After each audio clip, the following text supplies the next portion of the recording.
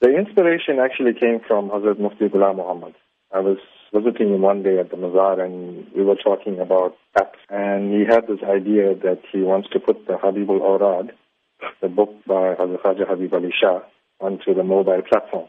I thought, okay, instead of just having one book on the mobile platform, let's brand the app Soofie Saheb. Let's put like the Sijra there, the Habibul Awrad, we'll add some surahs and maybe even add more Wazais and Duruds going forward. So we basically converted a book called the Habibul Awrad, which shows how to perform certain prayers and optional prayers and the methods involving them, and put it on the mobile platform. So what does the app offer? It's very easy. You just go, for the moment we have the Android version.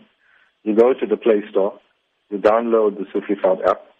You won't need any data after the initial download, so you don't need to worry about finishing your data bundles and stuff like that. Once it's downloaded locally on your phone, you can use it, and it shows you how to perform, like Fajr, for example, the morning prayer, how to perform the optional prayers. There's stuff about Hakika there, there's a lot of information from the Habibul Awrad book itself.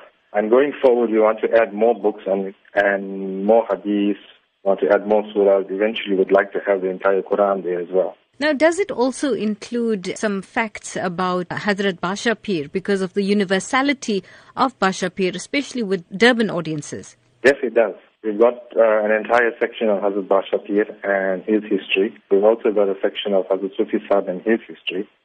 And like I say, going forward, there's going to be a lot more of information that's going to be valuable to everyone. So do you have plans for any other innovative apps in future? Yes, we do. The iOS version is short-term plan. We need to get that out as soon as possible.